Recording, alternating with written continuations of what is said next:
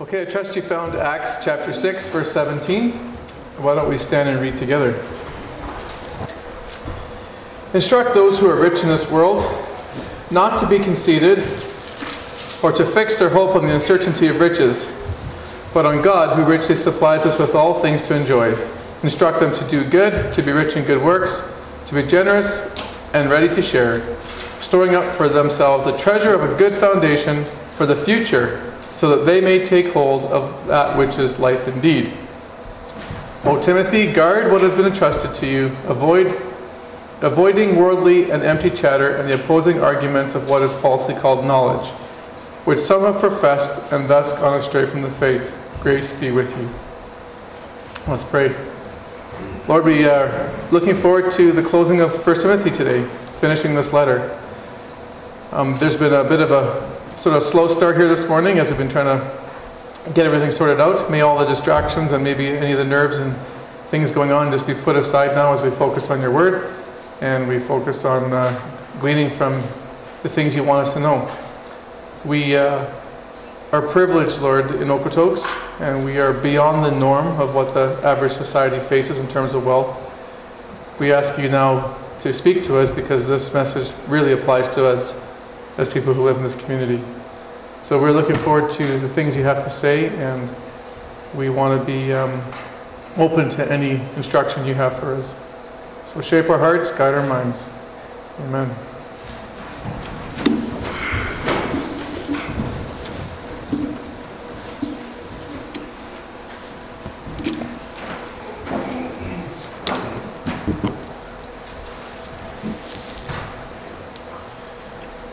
Well, as you noticed by the reading this morning, we are finishing 1 Timothy today, and I hope that this time in the letter has been as profitable to you as it has been to me. I know I've learned a lot these last few months and been grateful for the rich discussions we've had in places like the Dialogue. And most of all, I'm thankful for how we as a church have learned to put a lot of Paul's teachings into practice, especially going on into the future. But we do have one more sermon to go here this morning, and today's subject matter has once again to do with money. Specifically, Paul's instruction to those believers within the church in Ephesus that happened to be well off and were rich. Now, before we jump into verse 17, let me remind you of the context again and why Paul felt it was necessary to speak to the Ephesian believers about those who had wealth. Like always, I know I sound like a broken record, but this very much again had to do with the false teachers who were present there. Remember that Paul had just spoken earlier in the earlier verses that some of these false elders were in ministry because they believed that godliness was a means of financial gain. We found that in verse 5. So they believed that sort of the ministry and was a place to basically get wealthy. And so we looked at the sermon a couple of weeks ago where Paul gave correctives to this. And he spoke about the need for believers to be content and what that contentment looked like, and warned about the dangers of money so that people didn't fall into the same trap as these false teachers. But the reality was there were wealthy Christians within the church at Ephesus. Ephesus was a wealthy church, so to speak, as the overall average. There were people there that were very wealthy and had a lot extra. They had surpluses beyond the basics of food, shelter, and clothing. And so Paul wanted the rich believers in Ephesus to know this, that in light of the false teachers, the mere possession of wealth was not wrong. It wasn't sinful to be rich. And they didn't have to feel guilty and like they were lumped in with the false teachers, as long as one thing was there. They operated with finances in a way that brought honor to the Lord. There was a way with money they were to operate that brought honor to the Lord. The false teachers loved money and their hope was fixed on it. And Paul says, no, we're not to be like that as wealthy Christians. So Paul really gives two instructions in this closing chapter, these closing words. He has a what not to do list and a what to do list. What not to do and what to do. And so we're going to start with the what not to do list here in verse 17. And he gives some sort of like a modus operandi, a means of operating. in terms of what not to do for those who possess wealth. So let's look at this in verse 17. There's two things. He says this: instruct those who are rich in this world, present world, not to be conceited, number one. And number two, put their hope on the uncertainty of riches, but on God, who richly supplies us with all things to enjoy. So the first thing he says to the rich: do not be conceited about your wealth. That's the first thing. Why would he say that? Well, the Bible teaches us that generally wealth and pride or arrogance go hand in hand like two peas in a pod. Wealth and pride often go hand in hand. The more wealthy you are, the more prideful you tend to become. That's what the Bible teaches. Proverbs 28:11. The rich man is wise in his own eyes, but the poor has understanding and sees right through him. Notice this man in 28, verse 11, has wealth, and it gives him an inflated sense of self. He thinks that he's wise. He thinks he's the bomb. He's the stuff in relation to someone who has less than him. And the problem with this, when you start to think in this way, it's what not only it leads to what you think about, it actually lends itself to how you treat others.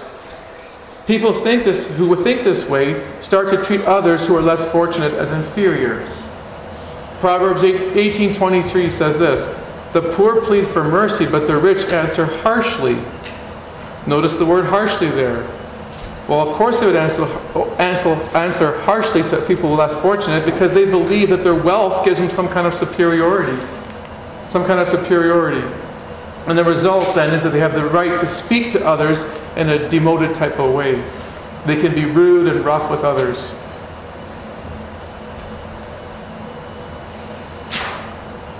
You know, this idea of having a superiority complex because you have money was something the Free Methodist Church had to face, and it's in our history.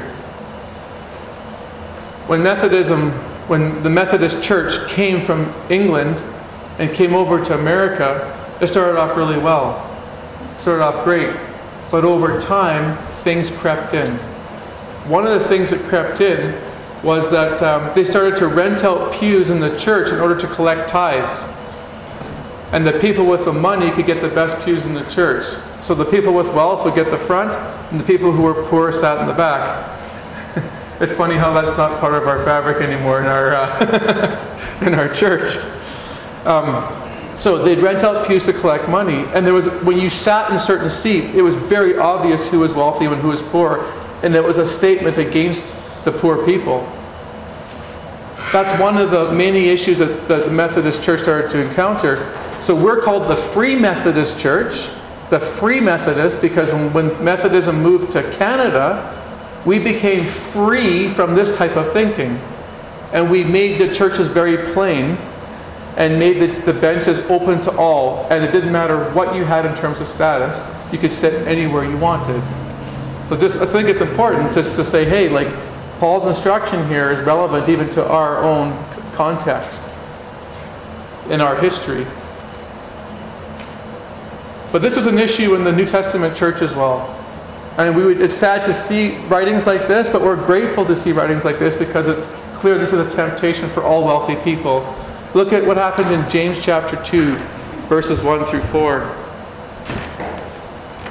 James is Jesus' brother. He's the head of the Jerusalem church. And he writes this: my brethren, do not hold your faith in our glorious Lord Jesus Christ with an attitude of personal favoritism. For if a man comes into your assembly with a gold ring and dressed in fine clothes, and there also comes in a poor man in dirty clothes, and you pay special attention to the one who is wearing the fine clothes and say, you sit here in a good place, and you say to the poor man, you stand over there or sit down by the footstool, have you not made distinctions amongst yourselves and become judges with evil motives? You have dishonored the poor man. You can see now why Paul says to the rich, do not be conceited about your money. There's a temptation to always have a superiority complex and treat others who are less fortunate as inferior to you because you believe that somehow your wealth gives you status before God. So that's one warning. Number two, A wealthy person is not to fix their hope on the uncertainty of riches. Now, I quote him a lot. I'm going to buy his commentaries in the future because I had no idea how good this guy was. William Mounce. Here's how he defines hope, to fix your hope. He says this: when someone fixes their hope on something, it signals a confident anticipation.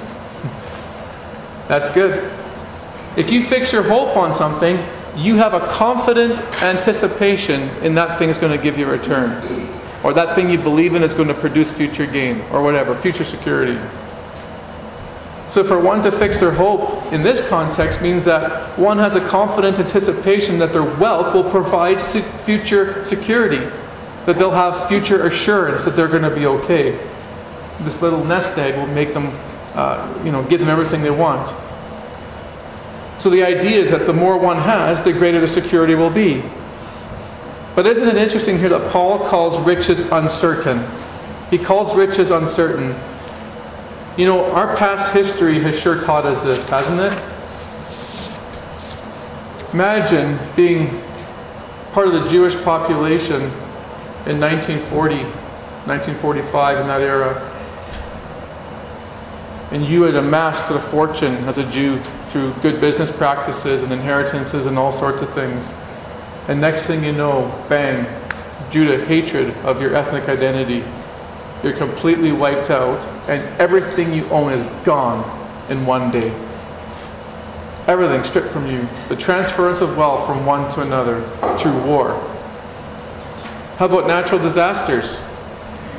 You've amassed a fortune, and a tsunami rages your city. A tornado comes through.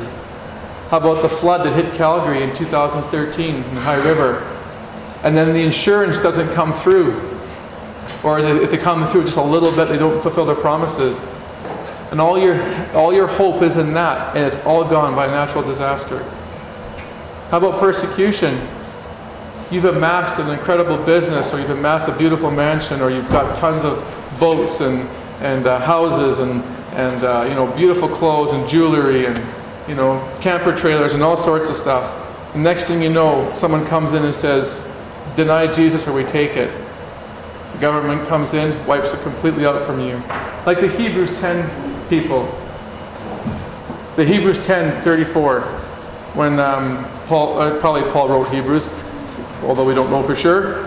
But there it talks about how their houses were taken from them, but they received that persecution with gladness because of their love for the Lord. But this is not just a past reality, this is a present reality right now. How many people in Okotoks 7 months ago who were running a successful small business or had full-time jobs ever thought that in 7 months everything would be gone? 7 months, gone. Driving people into depression and even suicide. How about in the days of Ralph Klein and the oil patch? Remember we all got the $400 government check for the surplus we had in Alberta? I sure loved that day. Who would have ever thought the oil patch would be in the position it is today in the days of Ralph Klein? Paul says the riches are uncertain. The past has proven to us, and the present has proven it to us. And so this is why Paul gives a corrective. He says, don't fix your hope on the uncertainty of riches, but put it somewhere else. Or should I say, on someone else. Look at verse 17 again. He says, don't put your hope on the uncertainty of riches, but on God. On God. As believers who are wealthy, our hope is to be in the Lord. In other words, it's not for us, it's not about the possession of material things. That's not where our hope lies, whether we have a lot or a little. What we care about possessing is that relationship with Jesus Christ. It's our relationship with Him in what we put our hope in. This understanding that without Him we have nothing, and with Him we have everything. I think of Job as an incredible example of this, church. Job was extremely wealthy, and Satan actually said to the Lord, you take away his wealth and he will deny you. He took away his wealth, but he didn't deny him. And then he went after something even more precious, his health. He says, let me take his health, and he will deny you. And he took away his health, and he didn't deny him. Job was an incredible example of whether he was rich or poor, had lots or little, was sick or not sick. He knew that everything, his whole hope was fixed in the Lord. And that was the nature of what he was pursuing, who he was pursuing. And that's where his security was laid up. But it is interesting here, church. I know this is something I saw this week for the first time in this letter. Even though Paul says, don't fix your hope on the uncertainty of riches, and it's all about a relationship with him, notice how Paul defines God here. Even despite the warnings about riches, look at how he defines them. He says, God is one who richly supplies us with all things to enjoy. He richly supplies us with all things to enjoy. Remember the audience he's speaking to. These are wealthy believers who are just warned not to fix their hope on riches. Yet Paul turns around here and says, not only is it not wrong to be rich, God is the source of much of this wealth. It's Him who supplies you with these things to enjoy. And again, we're talking to wealthy here. The rich, he's not talking about the basics now. He's talking about well beyond the basics, the extra, the surplus. God is the source of this stuff. You women who are currently studying Ecclesiastes have either, I'm not sure how far along in the letter you are, but you're going to come to these verses in chapter 5.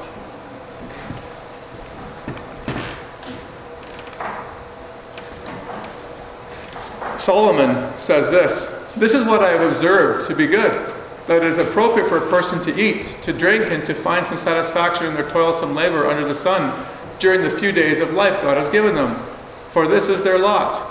Moreover, when God gives someone wealth and possessions, and the ability to enjoy them, to accept their lot and be happy in their toil, this is a gift from the Lord." This is a gift from God. Wealth is a gift from God.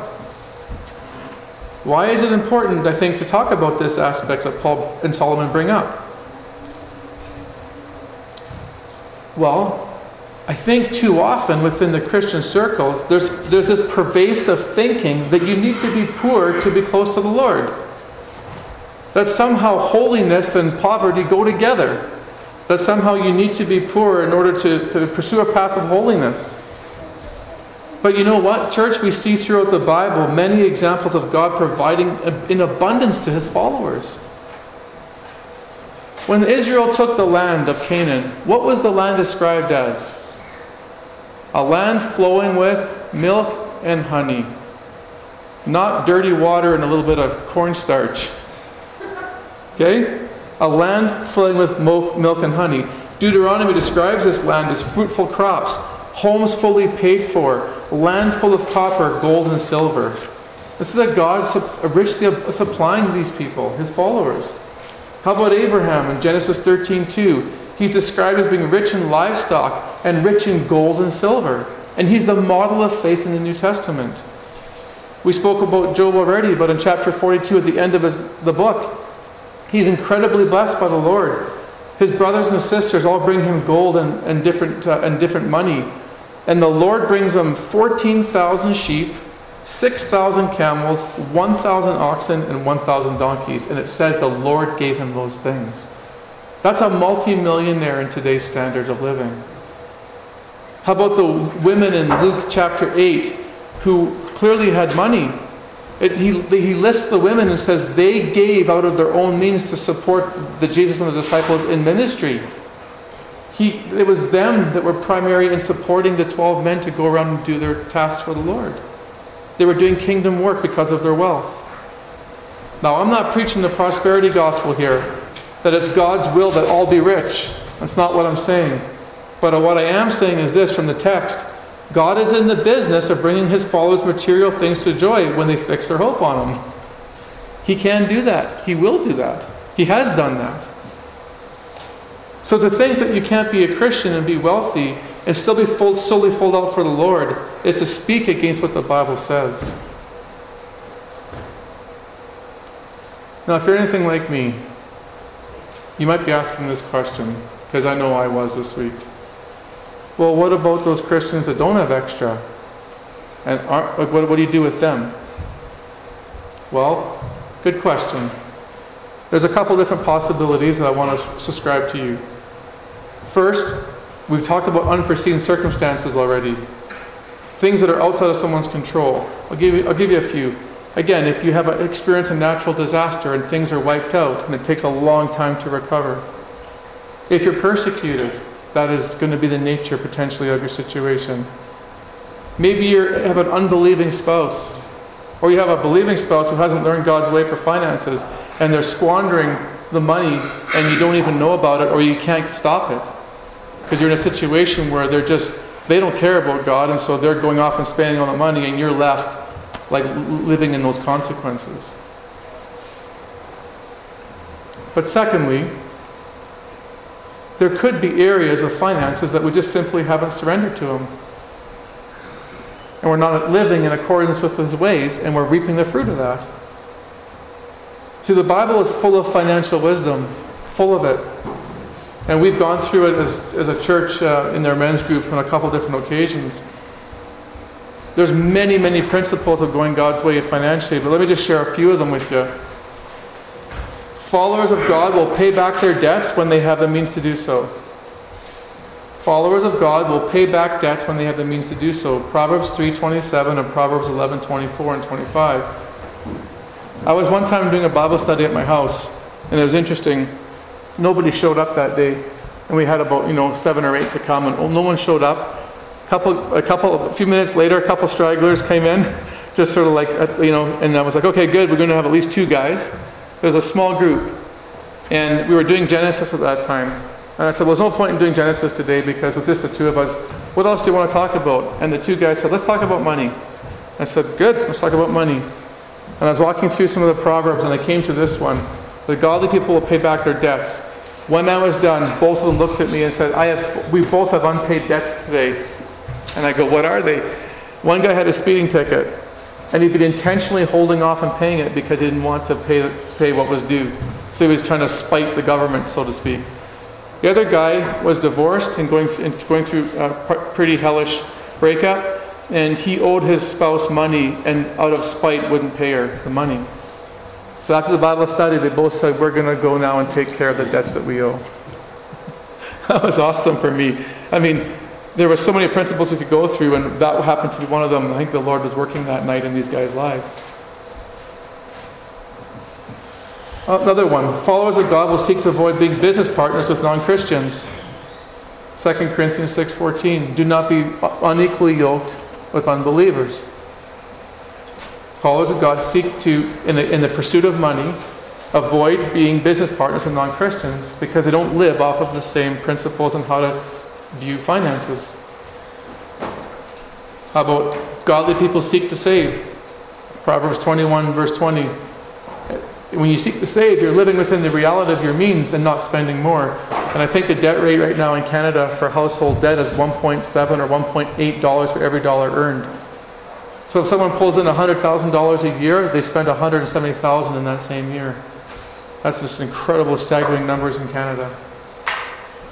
So those of us at Little Bow this summer, when we looked at all just lineup after lineup after lineup of boats coming in the water, the majority of that was on line of credit, according to the Canadian stats. Just crazy.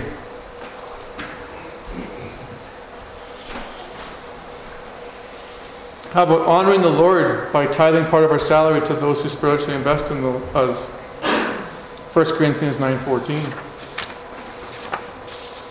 There's much I could say about the area of finances, but I want to give you some examples of why some people may not be experiencing the extra that others are experiencing. But here's the key. Whether one is experiencing a lot or a little, it's irrelevant when one's hope is properly fixed. When it's fixed on God, then how much you have is irrelevant. When it's fixed on finances, it sure matters a lot in terms of your security. Paul was an amazing man who understood this. I want to read Philippians 4:12 to you. Listen to these words carefully, because people only pick up on one side of this. When I hear this preached, or spoken about, I should say, not preached, but spoken, they only pick up on one aspect of this verse and forget the other. But listen to Paul. I know how to get along with humble means. I also know how to live in prosperity. And in any and every circumstance, I have learned the secret of being filled and with going hungry, both of having abundance and suffering need. Here's the key. He's saying whether I have lots or a little, it's irrelevant. I've learned the secret to my contentment. And he talks later about the Lord being the source of his joy. But listen to this here. You usually hear this preached about Paul living in want and living in need, don't you? He's in jail when he writes this, but listen to these words. I've learned how to live in prosperity. I've learned how to have abundance. We never sort of highlight those verses, but he says, I've had a ton in my time at certain points. But he's in jail now. He's being persecuted, so he hasn't access to it. But again, this is important. He lived in both situations, rich and poor, but it was irrelevant because his hope was fully fixed on the Lord and the eternity he was going to receive. So we learn what not to do. So what are we to do with finances when we're rich and wealthy? Verse 18. Instruct them to do good, to be rich in good works, to be generous and ready to share. He kind of lists three things. He wants us to do good, to be rich in good works, and be generous and ready to share. I don't know exactly what Paul has in mind here when he says to do good and to be rich in good works, as if they're separate things, or if it's the same way of saying the same thing twice. He doesn't really spell it out. And if you have some thoughts, I'm happy to hear them in dialogue. But I would suggest this based on the context. The whole context is about money. The whole context is about cash and finances. I'm going to suggest that probably what Paul has in mind in terms of the good works and being rich in good works has to do in the category of finances still. And Paul has already given as instruction on how to do good works and to be rich in them in the area of finances throughout the letter. Let me remind you of three places he's already told them to handle money well, to do good works. Number one, 1 Timothy 5:3. The widows. The widows. They were to provide, the church was to provide for destitute people. Those who are truly in need, who exemplified a godly character. And we looked at that. So you're to provide for widows and people who are of that nature destitute in the church. Fellow believers who are in need. Number two, he talked in 1 Timothy 5:8 of men providing for their own households, especially their own family. So we spoke about the need for the male to take care of his own family and provide for his own family. Finally, we look at 1 Timothy 5:17. He says, though you're to provide for the elders who rule well, and especially those who preach and teach the Word of God. So you are to compensate financially those who spiritually took leadership of the church. Those are the three areas that Timothy has addressed in these ways. I believe if you were to do those things, he would say to the rich, you have done well in being rich in good works. But the one area that he focuses on here that I want to spend some time on is generosity. He says, rich, I want you to be generous and ready to share. Now, why generosity? Why is generosity so important?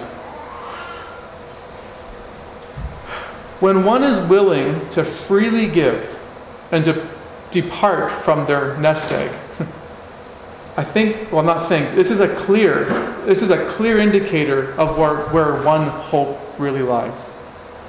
It's a clear indicator as a Christian if you are willing to freely give and use your resources for others and for God. Because it really demonstrates where your hope lies. Generosity shows that you love God for who He truly is and not for what He has or what He's promised to bring you. And here's the thing, church. When people who are wealthy are generous towards God and others, they can do real big things for the kingdom. Real big things. Can I give you some examples from the New Testament of rich people who did amazing things for the kingdom of God? Lydia in Acts chapter 16. She's from Philippi. She owns a business. She's a seller of purple cloth. If you do any research on purple cloth, it's a high-priced commodity. She becomes a Christian. She opens up her home to Paul and all of his traveling companions to stay, and the church starts there. And the Philippian church that we see, the church that he loves probably the most in all of the scriptures in terms of his affection for them, started in Lydia's home. Levi in Luke 5. He's a tax collector. He's called to be a disciple. He opens up his home, throws a great banquet with many, many guests, and opens it up for Jesus to do evangelism to his friends who need the Lord. What's important about that, in that verse, this is off topic, well, not off topic, off my nose. Jesus said to him, Levi left everything to follow him. He left everything to follow him. Next verse, he had a big banquet in his house. But I thought he left everything. He threw a big banquet in his house. Important verse to observe. He didn't fix his hope anymore in this, and he used his resources to honor the Lord. He wasn't tied to money anymore. How about Mary in John chapter 12? Mary, Lazarus, and Martha had a big home. They were constantly had the 12 staying there plus other people. That's a big house. And we know that they had to have wealth because Mary took a bottle of perfume and anointed Jesus worth 300 denarii. That one denarii in that context is 1 day's wages. That's 300. So if you say 365 days a year, that's 300 days. That's about how much we work in a year, 300 out of 365. Actually, we work a little bit less because we get 3 to 4 weeks holidays, but 300 days of denarii is 1 year's wages. That's like us taking 1 year of our salary just in a bottle of perfume and just to anoint Jesus with. This is huge money, church. How about Joseph of Arimathea and Nicodemus in John 19? Joseph of Arimathea has a tomb cut out of rock. I mean, in those days, that's an incredible type of tomb to own.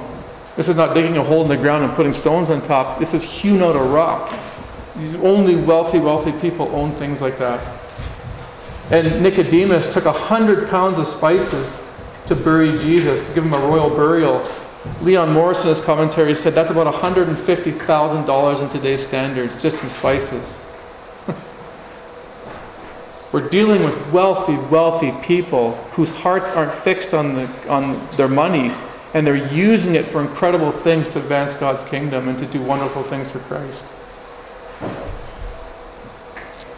And I'll be honest, it's because of the wealth in Genesis House that we're doing very well in the area of finances. It's been a huge blessing to us.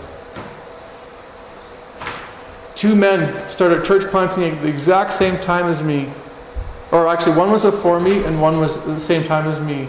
We're the only church plant. I'm the only person still in ministry 7 years later. And when you ask them why, do you know what their answer is? We weren't taken care of, both men. It's the answer. Both weren't taken care of. The new norm in the Free Methodist Church is bivocational pastors. The majority of people are in bivocational ministry doing 2 jobs. Do you know why? It's not because they want to, it's because they have to, because they're not being provided for. Man, when people who have resources step up, they can do incredible things for the kingdom of God. And it's a real blessing. It's a real blessing. And I stand here as one grateful for the giving in this church because it allowed me to do what so many other men have not been able to do. I don't take it for granted, not one bit. Because it can just as easily go that way too. But Paul ends here in verse 19, talking about the rewards that come from being generous. Look at verse 19 with me. When one is generous and ready to share, they will store up for themselves treasures of a good foundation for the future, so that they may take hold of that which is life indeed. Paul's saying here that there's eternal value. There's an eternal value to the way we operate with finances here and now. And when you seek to operate God's way financially, by the ways we've just previously looked at, the examples we've given, you store up treasures in glory. Now, this is really important for me when I was preparing for this, as just dealing with myself and where I am at with money between me and God. I don't know about you, but when God says, I want you to be generous towards Him and towards others, sometimes, not all the time, but there's sometimes a little voice pops in my head saying, Andrew, don't do it. You need to be careful here because you're going to suffer loss. Little voice, once in a while, nagging voices, just be careful here because you're going to suffer loss if you're generous with your resources. But Gordon Fee puts it this way in this verse. He says, for the rich to give riches away is not to suffer loss, but to gain a treasure of a different kind. It's a treasure of good foundation for the future, stored up in glory. This is ultimately, as followers of Jesus, what we're pursuing. The treasure that's of the eternal kind. The rewards we'll get from the Lord when He says, I watched how you handled the money that I gave you. And man, well done, faithful steward. Well done.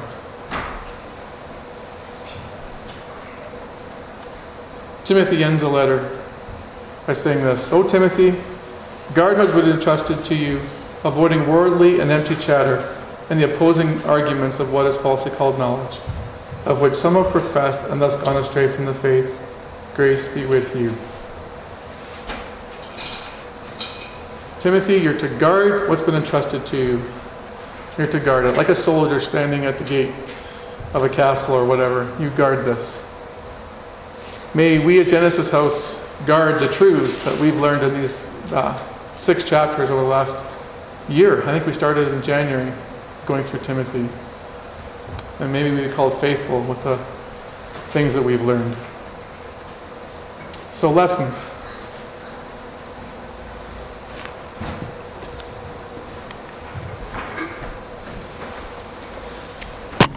Number 1, one can be rich and a follower of Jesus Christ. You might go, yeah, duh, Andrew, I knew that. Not everybody thinks that way, church. Not everybody thinks that way. There are people that think that you have to be poor to be close to God. You know, that's the path of the monk kind of thing. And that there's something unholy about you if you have money, and you should be looked down upon if you're... That's not the case at all. Not the case at all. Many, many wealthy people in the scriptures were sold out for God and loved Him dearly and fixed their hope totally on Him. Lots of people. Number 2, not only is it not wrong to possess wealth as a Christian, God's often the source of it. Ecclesiastes, Solomon said, this is a gift from God. My wealth and possession, this is a gift from the Lord. He says here that when you fix your hope on God, He defines Him this way. He's one who richly supplies us with all things to enjoy. The context is rich. He's talking about extra, beyond food, clothing, and shelter. Remember, He said earlier in verse 8, if we have food and covering, with these we shall be content. So the basics of life is all that needs to be content. Fair enough. But if God supplies us with extra, then great. Great. But we don't define our relationship by that. Our hope is still fixed on Him solely for the relationship. But God still can do those things. Israel, Job, Abraham, all the people I list in the New Testament, and many of you in this church all can attest to this. Number 3, when a believer is wealthy due to God's blessing, they are to place no value in riches. All right? So when God decides to give you wealth, don't place any value in it. That's not where the value comes from. It's all about the relationship with Him. The idea that if you do not have the Lord, you have nothing. The amount is irrelevant. And that's Paul in Philippians 4:12. I have learned to live in plenty and in abundance. I've also learned to live with basically nothing and in want. But I know the secret to basically contentment. And I know the secret, and that is my relationship with Jesus Christ. The next lesson is very similar. I was wrestling back and forth whether to combine the two or split the two or, anyway, but I thought I'll just put them both up there because they might be they have separate nuances. Because rich people are prone to being arrogant and fixing their hope on the insecurity of riches, Wealthy believers are to fight this temptation by fixing their hope on God and practicing generosity. Okay? Here's what you're not to do. Rich people, you're not to be arrogant, not to fix your hope on security of wealth. The corrective, instead, fix your hope on God and be generous with your resources. That's the nuts and bolts of the whole sermon.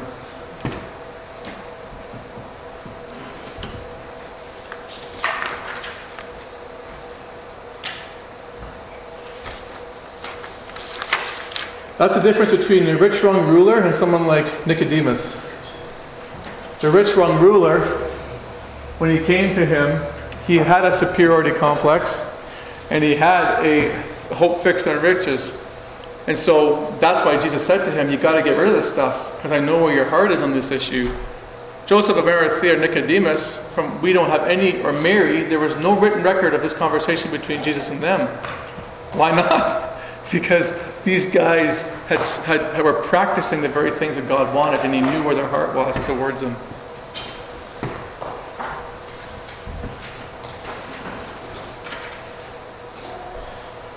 All right. Lesson 5. If a believer is not experiencing God's extra, it may be due to A, unforeseen circumstances, experiencing famine, natural disasters, a spouse that won't go God's way with money even though you're willing to. The government steps in and in 7 months completely turns your whole world upside down. Things like that. Or it could be not a total surrender of all areas of finance over to Him. There might be, I'm just theoretically throwing out there, maybe like 10 things the Lord asks us to do with money, and we've chosen 3 but neglected 7. Things like that. There can be some things we choose to do and whatnot can have devastating effects. I'm one to talk. I've told you about how much debt I was in when I married Janice. I was a Christian when I married Janice. I was a genuine follower of the Lord in extreme financial danger. Why? Because I'd chosen to understand what forgiveness was, but didn't understand that He had a way for me to live financially under that provision of forgiveness. I had to be discipled and learn how to go God's way with money. And then life turned around in that area. I was forgiven, but there was consequences in the terms of how I had to practically get out of the debt that I was in. And so again, I speak as one who knows this in reality in my own life. And finally, there is eternal value to the way a believer operates with money here and now. So the way you deal with money here and now, in this lifetime, brings eternal reward in the next lifetime. However God determines that. I don't know how He determines that. That's up to Him. But He will, when we get to glory, He will talk to us somehow about our money and say, here's the eternal rewards, the foundation that you've laid, and He'll make it appropriate. And I don't know how He does that, what that looks like, but there's eternal value to the way a believer operates, and that's how we secure a foundation. That's all I have for this morning, and that concludes the letter to Timothy. But I'm wondering if the Lord has got some things in your mind that He wants you to share, and things that are percolating because of the message this morning. So I'd love to hear your thoughts, and have a great time of finishing this letter with a rich discussion.